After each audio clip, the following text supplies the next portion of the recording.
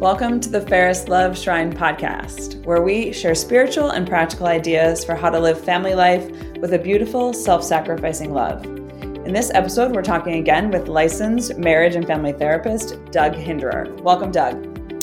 Hey, Katie. Good to be here. Thank you for inviting me. We're excited to have you back and to discuss this week's topic. So we wanted to dive into discussing with you, how do you know when your marriage needs a therapist? That's a really good question. I guess the easy answer would be all marriages need a therapist, but more on that later. I think there's four indicators that it would be a good idea to get some professional help. I think one is you're unable to resolve your conflicts. Two is you're growing increasingly emotionally distant. Three, you find yourself thinking more about the problems than the joys in your marriage. And four, maybe something big has happened that you just can't get past. So let's start with number one. And when you have conflicts that you can't resolve. Sure. So, all marriages have conflicts. You cannot avoid conflicts in your marriage because we're just too, defective. We're born with original sin, so we come into the world with defects.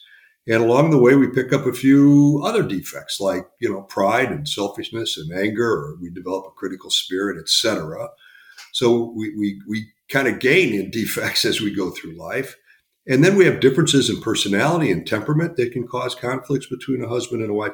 And then, of course, not to be underestimated is the effect of Satan. And, he hates marriage, and he does everything he can do to try to drive a wedge between a husband and wife, which is why I think the shrine to Ferris love is such a powerful spiritual boost for married couples. So, the research out there that done by John Gottman says that 69% of all conflicts that couples have are not solvable. They will be with you for your entire marriage, which means 31% though are solvable. And so how do you know these conflicts if they're part of the 39 or part of the 69%? And because then you try to resolve them. And if you can't, you get some help.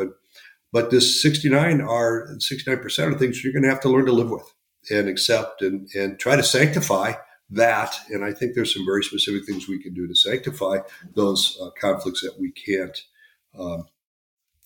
resolve. So I think within conflicts, there's four things we can talk about. And there are four ways that conflicts become very detrimental in a marriage. And the first warning sign is that your arguments tend to end without a resolution. Okay. You talk about it, you get upset about it, whatever. And then the conversation just stops and you go your way and your spouse goes his or her way and nothing ever gets resolved. And obviously, if we can't resolve it, it's not going to go away and we can't move forward. So if you find yourself in situations where your conflicts, your arguments just don't ever get resolved, good time to go get some professional help to help you figure that out. Okay. I think the second one is conflicts are becoming increasingly emotional. So my frustration is building. That shows up in anger or in sarcasm. That shows up in, maybe some harsh words, maybe some name calling, etc. And this is just about frustration. And I'm so frustrated that, anger tends to take over. And then we get into a win-lose kind of situation where I'm going to prove my point to you and I'm going to win the argument. Well, whenever you find yourself getting into a win-lose argument with your spouse, you always end up with two losers. Because even if you win, you've won by crushing your spouse. And where's the victory in that, right? It's not like you've defeated an enemy. You've defeated a lover, the person who you love most in the world. And so when the arguments, though, tend to devolve into winners and losers, good time to get some professional help. The third way I think that conflict shows up is when one of you just shuts down and the other one keeps going. And about 70% of marriages fall into this withdraw, pursue scenario or pattern. And the withdrawer the argument is just too painful and I don't know what to do with it. I become flooded. I become overwhelmed. And the only way I can protect myself, the only way I can eliminate the pain is to just shut down and walk away. And so I either just go numb or I physically leave and I go to the basement or the garage or I go turn on the TV or I take the dog for a walk because I just have to shut down. It's too painful. Well, what happens is when I shut down, that leaves my spouse feeling abandoned or disrespected or lonely. Mm-hmm. And that's painful. And so then my spouse's tendency is to want to pursue, to re-engage me in the conversation. But oftentimes that happens with anger or strong emotion, which then escalates my pain, which then gets me to want to shut down even more. Sure. And then you protest my shutting down more, which so that's the spiral, right? Protest and shut down, pursue and withdraw. And if you find yourself in a situation where this is what's going on a lot, you need some professional help, I think, to get out of that pattern. Mm-hmm. And then finally, you find yourself in a situation where you need to, feels like you're always on the defensive. Mm-hmm. Feels like you're being criticized a lot. Your spouse is pointing out your flaws or whatever, and you find you're constantly trying to defend yourself. Now, defensiveness is a protective mechanism. It's the way that I try to prove to you that I'm lovable. And I'm going to defend myself so that you know I'm not a bad person. I'm lovable and you should love me more. It protects me from feeling disrespected or feeling like a failure. But it generally doesn't work. The more I defend myself, the more irritated your spouse becomes. And so you get into this thing where the criticism keeps going. I had a couple I was working with not too long ago, and the husband was saying how he shuts down whenever he feels criticized, and his wife responded by saying, "Well, if you didn't keep screwing up, I wouldn't criticize." Well, then he shut down for the rest of the session. Sure. Right? He felt very, very damaged and very attacked. So if you find you're in the situation where you got a pursuer and a withdrawer, good time to get some professional help. So that's conflict. And here's the fact of the matter of conflict. It's not conflict that harms marriages.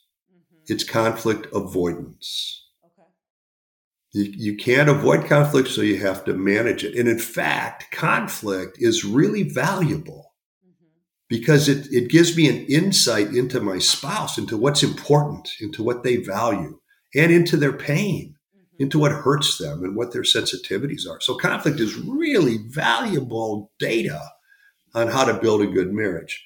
Problem is we tend to avoid it because we don't know how to handle it, what to do with it. And when I work with couples, we spend a lot of time looking at positive and constructive ways to address conflict in ways that are emotionally safe. And these are things that a professional therapist can help you do.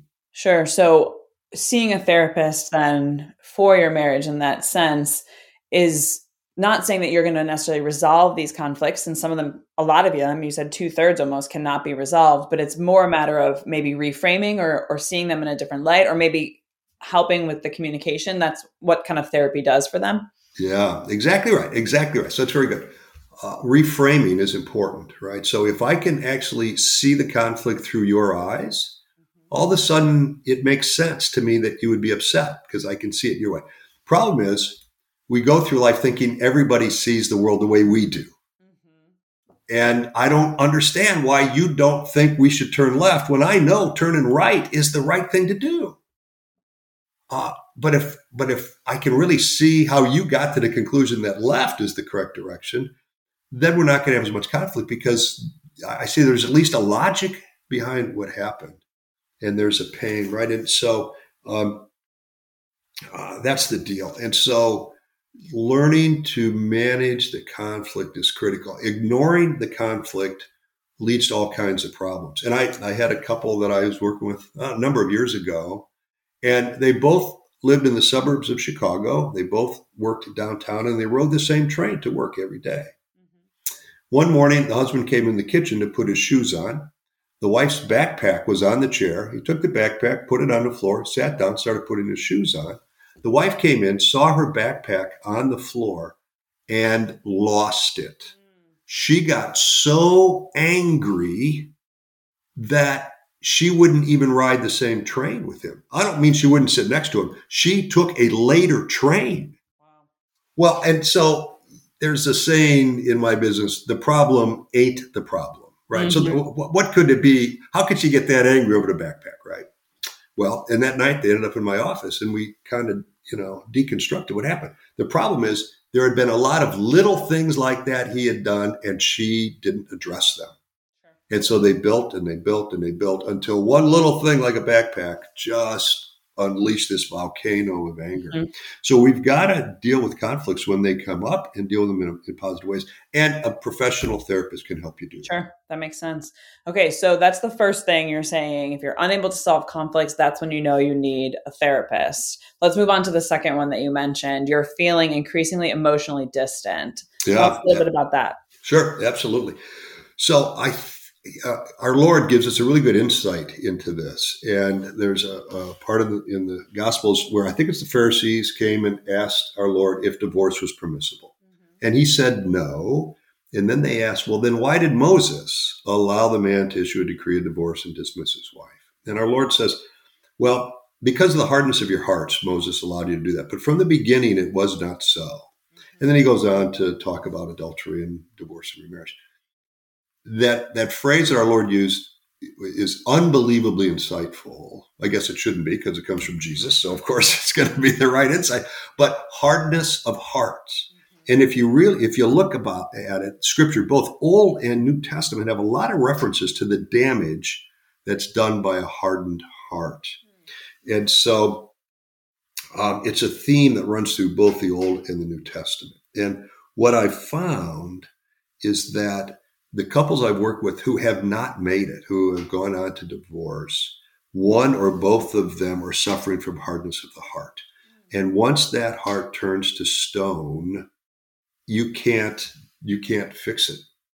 And you can't breathe life into a rock. And so if you're beginning to feel emotionally distant, you need to get help before your heart hardens too much, because it will reach a point of no return. And that's dangerous. So that's the first part of being emotionally distant. The second observation I would make is that most marriages that die very slow, imperceptible deaths. And I liken it to, a jet cruising at 30,000 feet. So on your wedding day, you're at 30,000 feet, you are cruising and everything is great. But over time, you lose a little altitude. You drop to 29,999. 998, 997. You don't pay attention to that because you're still way up there. But at some point, maybe you get to 20,000 feet and your ears pop, which says, something has changed. Right. If you go back to reading your book, you're going to keep losing altitude. You need to get up, go to the cockpit, talk to the pilot, say, hey, what's going on? Why are we losing altitude? Right? Mm-hmm. Well, that's what the marriage therapist can do. He can be the pilot in the plane. You can come in and say, hey, wait a minute, we've lost altitude here. We need some help to get back to altitude. All right. And it's everything I think in life tends to work against a married couple. The jobs, careers, making the money, paying the bills, having children. Statistically, marital happiness goes down after the first child is born. Well, why would that be, right? This beautiful gift from God, this unbelievable creation. Well, because the child's now in charge. The child decides when you're going to sleep, when you're going to be awake, when you're going to eat, when you're going to shower. I mean, the child makes all these decisions and you're exhausted. And then money's going to be tighter, and so children get in the way, career and volunteer activities. We get involved in all these really good causes at church or social things, or we're feeding the homeless and we're doing wonderful things, but all of which takes us away from our spouse. And that's dangerous. And so you've got to be very watchful about, are we just slowly growing apart, right? Are we slowly growing emotionally distant? So that's the second thing. Third observation would be the friendship has disappeared. I no longer look at you as my good friend. And what are the hallmarks of a good friend? And I think, one of which is I know a lot about my friend's world because my friend shares a lot with me and I share a lot of my world with my friend. Sure. And sometimes when we're growing emotionally distant, we're not taking time every day to develop the friendship. I don't share as much about my world with my spouse, nor does he or she with me. And then, so the friendship starts to go away. And almost every couple I work with, when they come in, I have them complete a questionnaire, and they almost always check the box that says there's no fun in our marriage anymore. Okay.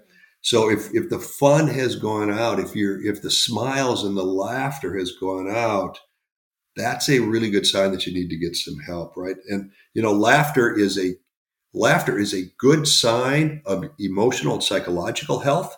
It's a good sign of marital health. And if the laughter is gone, that's a big warning flag that, man, we're growing distant. So that's the third thought. And my last thought, the fourth one on emotional distancing, is if life is kind of ground to a halt in the bedroom. Because this physical intimacy between husband and wife is part of God's creation. It's part of how God created us, complementary in that regard. The first commandment in the scriptures, Genesis 1, verse 18, be fruitful and multiply, right? And so God intended us to have a good and enjoyable and fruitful life of physical intimacy. And if that's not happening, that says something is really wrong. And I look at life in the bedroom. The analogy I use for that is the canary in the mine shaft. And if the canary dies, it doesn't mean you had a bad canary. It means something in the environment poisoned it. And so if the life of physical intimacy is really suffering, it doesn't mean there's something wrong in the bedroom. It means there's something wrong in the kitchen.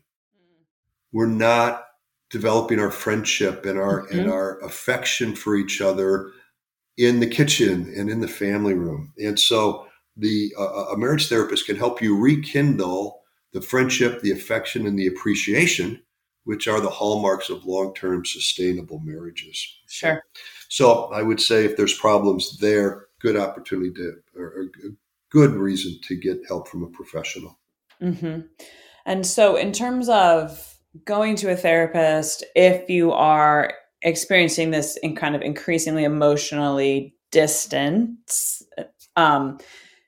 how does therapy help with that specifically? Like, do you help them tune into their emotions a little bit more? Do you help them recognize this and the other?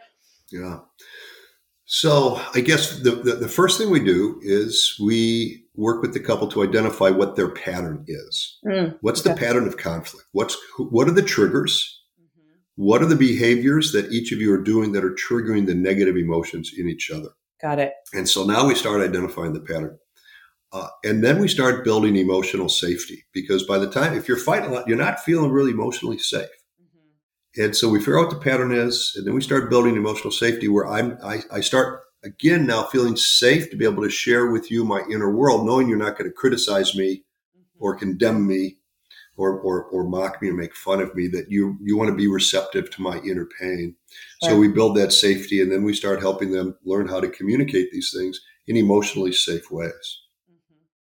And then that brings the emotional closeness back into the marriage. And then the distancing isn't nearly as big a problem. Mm-hmm. This is reminding me of a previous episode of the podcast we did, episode 3 with Janet Quinlan. And in it, she's talking about kind of the 3 ways in which to make your house a bright and kind of cheerful home. But one of them is making sure the emotional environment is really good, and how the emotional intimacy between the husband and wife really plays off then on the children as well. And it impacts them in very profound ways. And so I could see how having that struggle in your marriage is really important even for the children too, for you to kind of work with a therapist and get that right.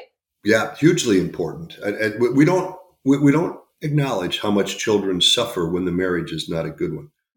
And when I do my intake work with a new couple, I spend time talking about their family of origin and their parents' marriage, and what kind of marriage did their parents have, and how did your parents handle conflict? And because that's how I learned to do it. And usually I handle conflict the way my parents did, or the exact opposite.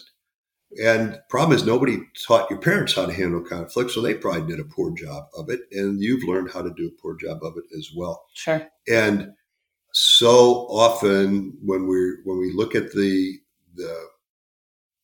poor interaction between the couple, it had its beginnings in childhood, and the pains they had in childhood, the traumas they endured in childhood that didn't get solved, didn't get fixed. And so they carry them with these traumas, these injuries, they carry it with them into their current marriage, and it has a negative effect on their ability to really do marriage well. Sure. That makes sense.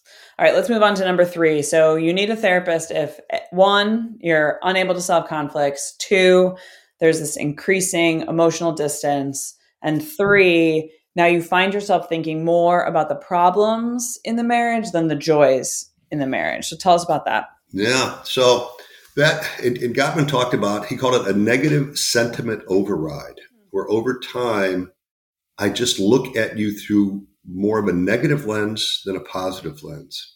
And you think about the time before you were married, you're dating, it was all positive. You overlooked each other's defects very easily. But over time, you start overlooking the virtues and focus on the defects because those are what cause you the pain. And when you're in a negative place, even if your spouse does something positive, you can have a negative reaction. So I use the example often of, the husband who brings home flowers. And if you're in a positive place in your marriage, the wife is going to hug him and kiss him and thank him and put a big smile on her face.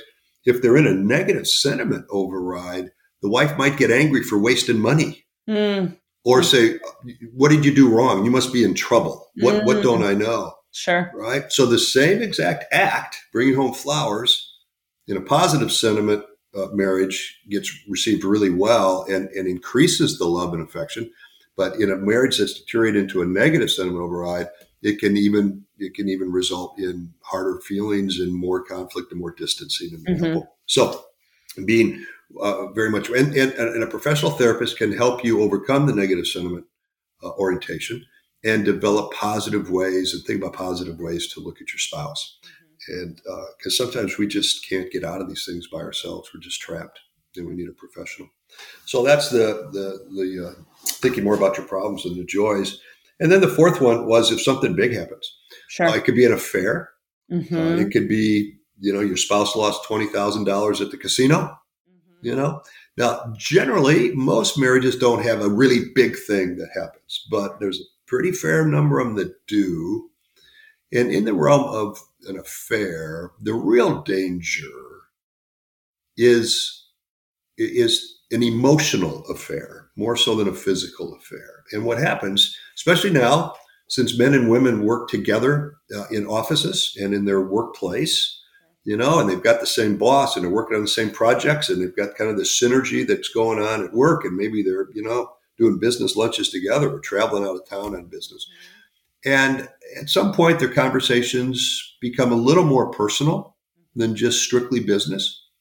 They start opening up a little bit more of their heart, of their inner world to each other, and they start to develop a bit of an emotional connection.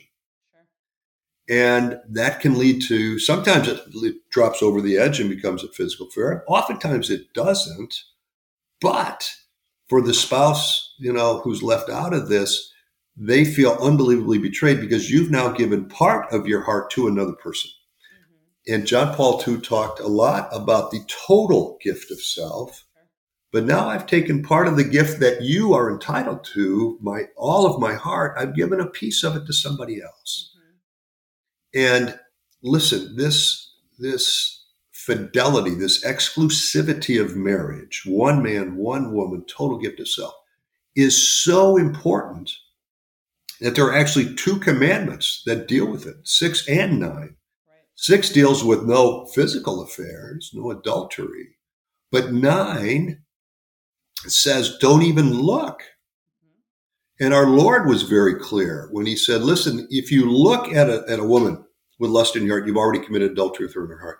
So we have 2 commandments that says, keep everyone of the opposite sex at arm's length. Do not open your heart, even the tiniest little crack, to another person of the opposite sex, because it can lead to real disaster. And then the devil can grab that and use that and exploit that and explode that and it can cause an awful lot of pain and disharmony in the marriage. Okay. And I think, especially if there's something big that happened, getting help is very important. And I use the analogy of, if you cut your arm, there's a difference between a cut that needs a Band-Aid and one that needs stitches. And if you need stitches, you could, in fact, go get a needle and thread and try to stitch up your wound by yourself. You could probably do it, but it would leave a pretty ugly scar, and it might still get infected and it still might end up badly. So you need to know the difference between, I can put a Band-Aid on this and heal it myself, or I need to go see a professional. Generally, if there's something big that happens, a big traumatic event, you really need to get to a professional. Mm-hmm. That brings to mind something that I hear often with the idea of, can't we just work on it together? Can't we just decide to work on it together and just deal with it ourselves? Or can't we just pray the situation away, right? Like if my faith in God is bigger, if I dedicate more of my prayer life to my marriage, maybe that will fix it. And do you think that is the case, or? Well, I think, prayer, abandonment to divine providence, these things are really, really critical. All right. Mm-hmm. But, I think it was Augustine who said, listen, pray as though everything depends on God, work as though everything depends on you. Right. Yep. So yes, pray for healing, pray together for healing, say the rosary together, make visits to the Blessed Sacrament together. Absolutely. Yes. Indispensable for success, but get professional help as well. Okay. Mm-hmm. And the way I talk about it is, listen, if the couple could have fixed it, they would have. Right. Right. If you could have fixed it, you'd be happy now. You wouldn't have perpetual conflict. You wouldn't have ongoing emotional distancing. You wouldn't have a negative sentiment override. If you could have fixed it, you would have. And when you get to the point that says, boy, I just, I can't, we can't fix it. Boom, sure. Go get some help. Mm-hmm. Go get somebody who can help you. Go see a doctor who can actually stitch up the wound. Sure. And so you don't have much of a scar left. Yeah. So tell us, what do you see then is the value of going, besides okay, we're going to fix these conflicts, but like the bigger picture of that, what do you see? Yeah. So I think I three thoughts on that. First is, there is great science out there now on what makes for good marriages and what actually harms marriages. And primarily John Gottman has done some phenomenal research for the last almost 40 years, I think.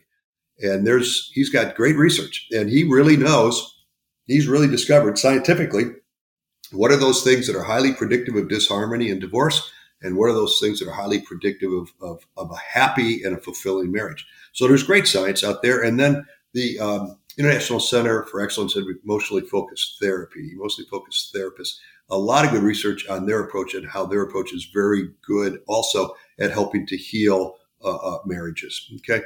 And there are very specific behaviors that have been identified that cause disharmony in marriage, and very specific behaviors that have been identified that contribute to sustainable and happy marriages.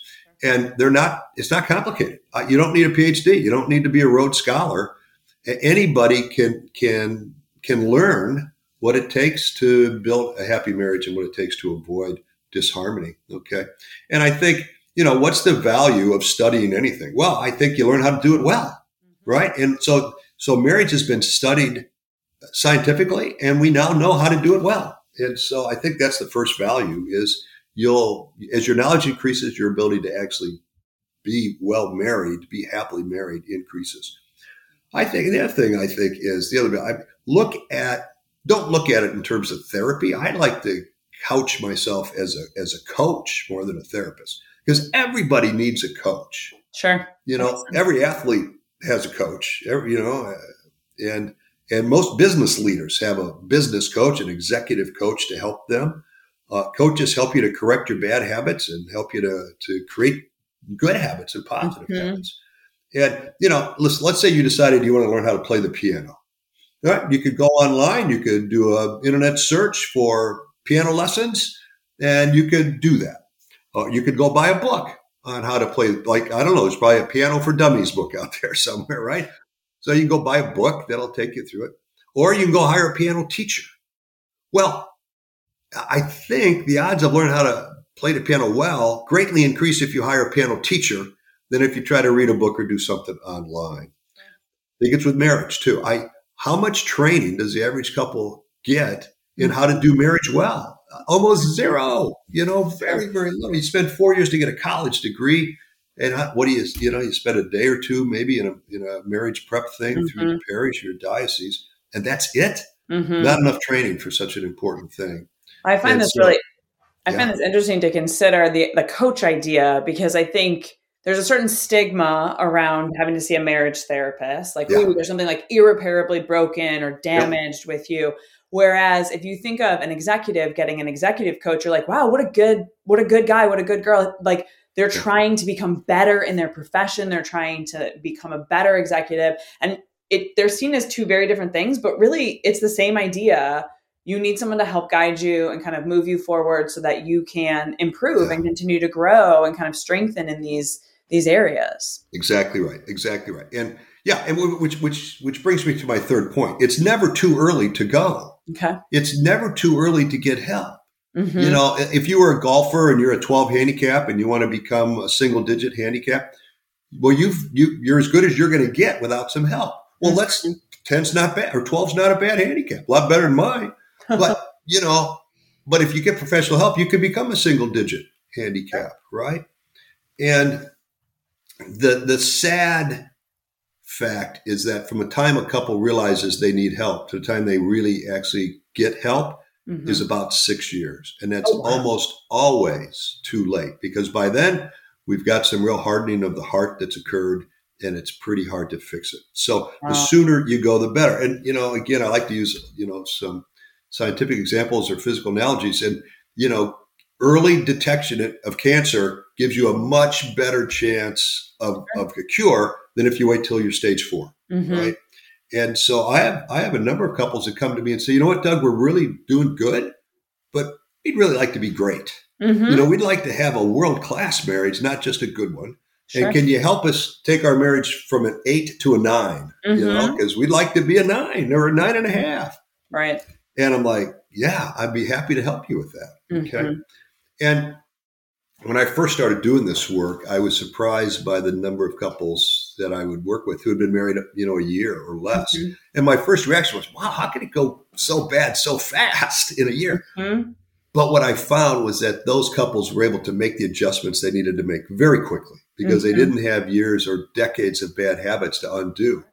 And they got help early, and they were able to make the changes, and they went on and did very, very well. So I think you don't have to wait till you're thinking about divorce to get help. Get a tune-up.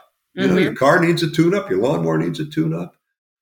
Get a marriage tune-up with a professional. Sure. And take your marriage from wherever it is and make it better, because you can all get better. I love that. All right, last question before I let you go. I think there's a big concern in like, okay, great. You've convinced us we need a therapist, or we need to see someone, whether it's for a tune-up or because there's, bigger conflicts that need to be resolved or worked through. But how do I find a good therapist? Because there's a lot of people out there that I do not want to entrust my marriage to. Good question. So a couple thoughts. Here's the dirty little secret in my profession is that literally 50% of the therapeutic effect, 50% of the benefit you will get in therapy, whether it's marriage therapy, individual therapy, is based on how well you actually like the therapist. If you connect with the therapist and you like the therapist, you've got a much better chance of success than if you don't like the therapist. So first, so if you go find a therapist and after the first session or two, you don't like them, drop them like a hot potato and move on to the next one. Okay. Don't think like you got to go for 6 months. If you don't like them, move on. Rule number 1. Okay. So I think the first place I would look is CatholicTherapist.com and CatholicTherapist.com. And it's only Catholic therapists. B, it's a subscription thing. So you've got to actually join there and pay a yearly fee to be there. And so most people don't go there unless they're pretty serious about their faith. There's a check and balance system. You need 2 letters of reference from a priest. And so generally the therapists that are listed on CatholicTherapist.com are real solid, good, faith-filled practicing Catholics. Sorry, and to clarify, you're saying that the therapists have to pay to be listed on there, not the people who are seeking a therapist. Correct. That's correct. You have to pay. The therapist does. Okay. And then therapists are licensed by the state. And so, for instance, I can only practice in the state of Illinois because the state of Illinois holds my license. But then on the CatholicTherapist.com website, you can search by state. And then you go, and the list of all the Catholic therapists who are on the site comes up. You can go through there, find somebody you like, contact them, and see if you can schedule an appointment. Especially now with COVID, the one thing that's happened is teletherapy has become pretty much a norm in my business. And so you don't have to find a therapist who is, within a half hour of your house. You can find someone anywhere in the state. And if you're comfortable doing teletherapy, and I really believe teletherapy with couples is about 98% as effective as in person. It is really highly, highly effective. So you can find anybody in the state in which you live. So that's the first thing. Second thing, in terms of credentials, I would look for certainly someone who's a licensed marriage and family therapist. So they will have the initials LMFT behind their name, which means they've actually have a master's degree that focuses on marital therapy. Third and fourth thing, I would highly recommend find someone who has been schooled in the Gottman method or in emotionally focused therapy. Those are the two protocols for marriage therapy, which are highly substantiated by scientific research to be effective. And so you can go to Gottman.com, Gottman.com. And again, they have a find a therapist button. You put your zip code in there or whatever, and off you go. And then for emotionally focused therapy, their website is ICEEFT, International Center for Excellence in Emotionally Focused Therapy.com. And again, they have a find a therapist button too. Okay. So if you can find somebody on CatholicTherapist.com who's an LMFT, who's Gottman and ICEFT certified, that's the holy grail. You've hit it. You've hit the trifecta. We'll link to all of that in the show notes so that you can find those websites and those resources for sure. Great. This was an excellent conversation, Doug. Do you have anything else you want to impart? Any other wisdom you want to give before we sign off today? I would say, I guess maybe two things. A, marriage is a sacrament. There is an abundance of sacramental grace available to help you with your marriage. And when I start working with couples, I always, at the end of the first session, I always suggest they both go and make a really good confession. Not that they necessarily need it. I don't know that, but I do know that we want to make sure there's nothing standing in the way of the Holy Spirit being able to come down and help you heal your marriage. And a good confession makes that possible. So, and I have couples come back to me and say, Doug, we did what you said, went to confession. We're really getting along pretty well now. That's great. Yeah. Well, you got all the grace, right? Mm-hmm. And so that's the first thing I'd say. Second thing I'd say is don't wait. Don't hesitate. There's no embarrassment in it. In fact, it's a really prudent thing to do. There's so much that's going against marriage these days. Satan, man, has, this crosshairs on every happily married couple.